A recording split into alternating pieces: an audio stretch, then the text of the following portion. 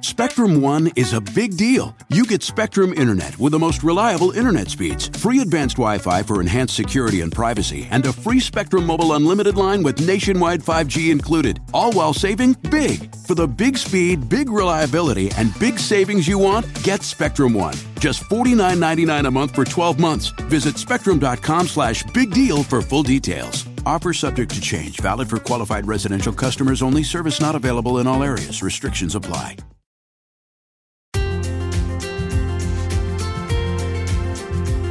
So, are you more of a rational person or an emotional person? Which one is better? Well, psychologists, and it turns out Albert Einstein, believe that true wisdom requires you to tap into both. Hello and welcome back to Savvy Psychologist. I'm your host, Dr. Jade Wu, and every week I'll help you meet life's challenges with evidence-based research, a sympathetic ear, and zero judgment. Today on the show, we discover how your wise mind integrates emotion and reason, and talk about how to activate wise mind in your daily life. One of my absolute favorite book series is Sir Arthur Conan Doyle's Sherlock Holmes series. Mr. Holmes, the genius detective, is one of the smartest people to appear on literature's pages. And I couldn't help but notice that he said this about emotions.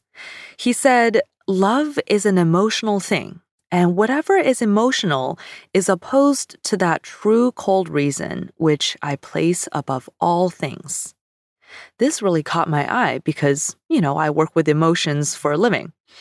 And another person, famously smart, is Mr. Spock, first officer on the Starship Enterprise, and he had similar feelings towards feelings as Mr. Holmes. He said, "May I say that I have not thoroughly enjoyed serving with humans. I find their illogic and foolish emotions a constant irritant." So Holmes and Spock declared emotions as foolish, frivolous things that cloud judgment and mess up the quest for truth. On the other hand, real-life genius Albert Einstein took a kinder view of emotions. He said, "Feeling and longing are the motive forces behind all human endeavor and human creations." What a sweeping statement. And Helen Keller, in true poetic form, also had a similar view. She said, "The best and most beautiful things in the world cannot be seen or even touched. They must be felt with a heart." So who's right? Is it better to be rational or emotional? Now, what if the answer is both? Today on the show, we borrow again from dialectical behavior therapy, developed by Dr. Marsha Linehan, Professor Emeritus of the University of Washington and founder of the Linehan Institute. We will learn a skill for using your wise mind, the intersection of your rational and emotional minds, that allows you to make the most grounded, useful, and fulfilling life choices. Let's start by looking at each of rational and emotional mind by themselves. What is rational mind? Your rational mind is cool. It is logical, methodical, pragmatic. It operates based on facts, and it's very task-focused. When you're in rational mind, you respond to reason. Values are not necessarily in focus right now, and emotions are not in play. This is a very useful state to be in during a crisis moment that really requires you to stay narrowly focused and cool-headed. For example, if you're defusing a bomb, it's a good time to be in a rational mind state. The rational mind is also useful in many other situations, like when a scientist interprets data, a lawyer reviews a contract, or a parent considers a painful but life-saving treatment for their child. But what might the rational mind be missing out on? Well, always being in rational mind can get boring. It's hard to feel inspired, passionate, creative, infatuated, and joyful when you're always in rational mind. It's also hard to feel the difficult but necessary emotions we need to live a rich, fulfilling life, like grief for the things that we cherish and lose, tenderness for the things that we want to nurture, and anger at the things that are unjust. With only rational mind, we probably wouldn't have social change, for example, or puppy love, spontaneous road trips, leaps of faith towards meaningful relationships or career paths, and other things that make life rich and colorful. Okay, now that we've taken a look at the pros and cons of Mr. Spock and Mr. Holmes's perspective on rational mind, what is the argument for and against emotional mind? Well, your emotional mind is hot. It's passionate, it's impulsive, and it's reactive. When you're in emotional mind, you respond to your gut feelings and moods. Logic and reason are not in focus, and you're not necessarily taking time to evaluate facts and balance evidence. This is a good state of mind for spontaneous creativity, like when listening to awesome music makes you feel inspired to sign up for guitar lessons.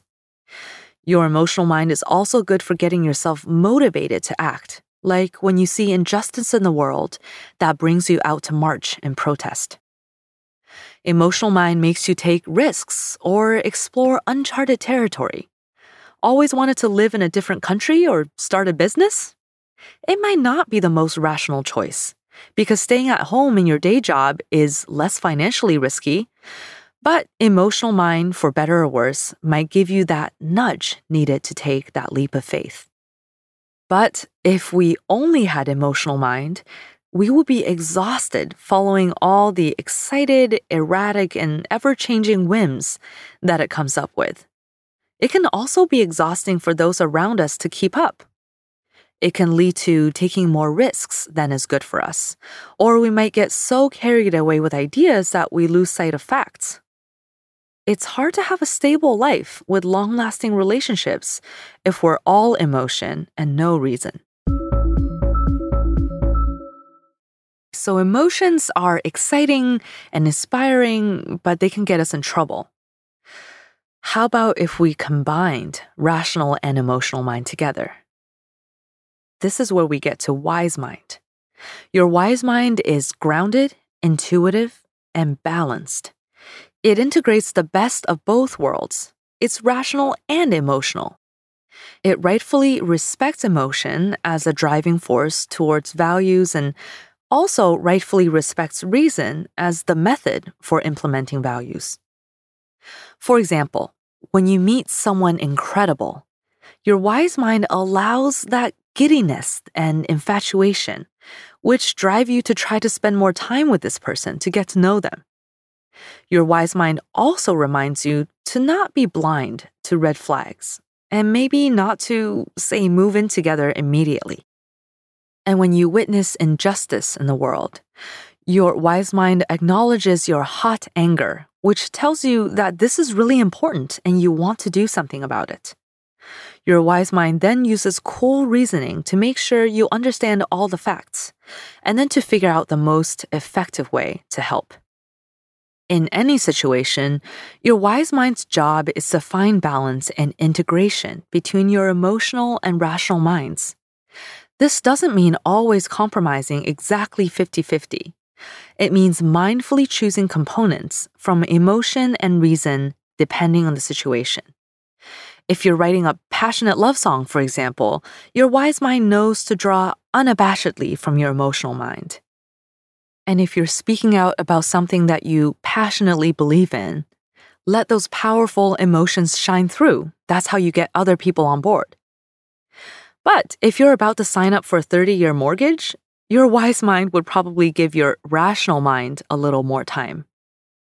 So now that we know that wise mind is the best of all worlds, how do we activate it in our daily lives?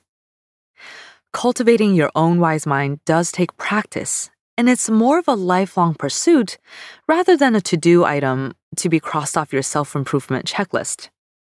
So I recommend starting with these steps. First, be mindful and accepting of your emotions.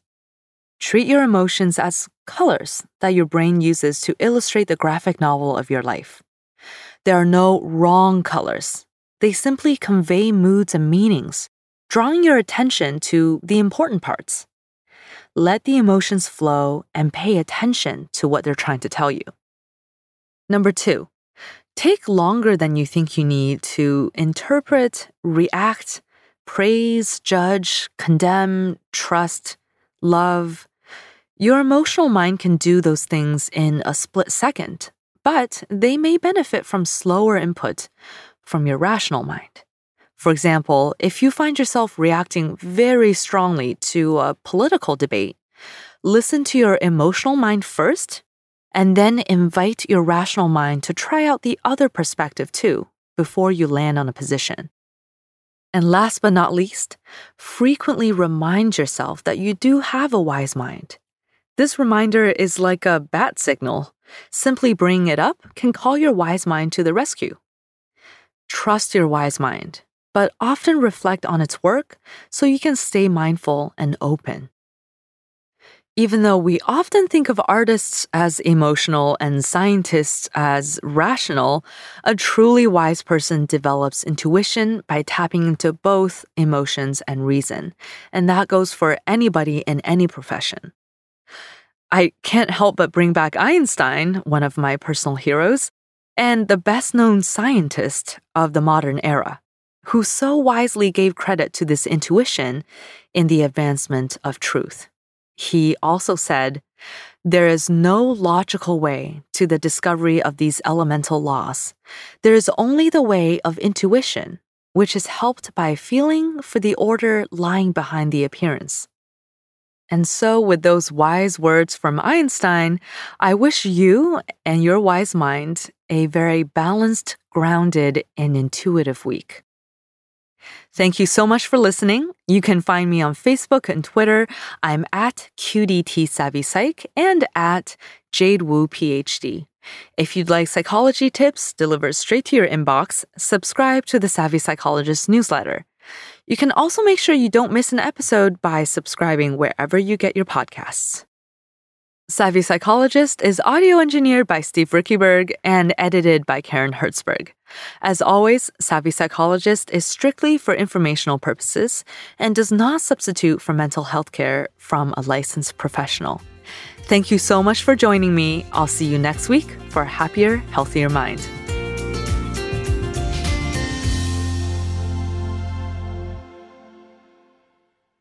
Are you tired of the constant battle with anxiety and panic? I've got a podcast that I think you'll love. It's called the Anxiety Coaches Podcast, where the host, Gina, gives you your weekly dose of tranquility and inspiration. 2 new episodes drop weekly, packed with practical tips and lifestyle changes to help you calm that racing heart and bring peace back into your life. So, if you're ready to bid farewell to sleepless nights and constant worry, tune into the Anxiety Coaches Podcast and embark on a journey towards lasting calmness and a life free from anxiety's grip. Remember, it's not just a podcast, it's a lifeline. Join Gina on the Anxiety Coaches Podcast and let her soothing words be the balm your nervous system needs. Listen in and start your path to healing today. TheAnxietyCoachesPodcast.com, because healing begins the first time you listen.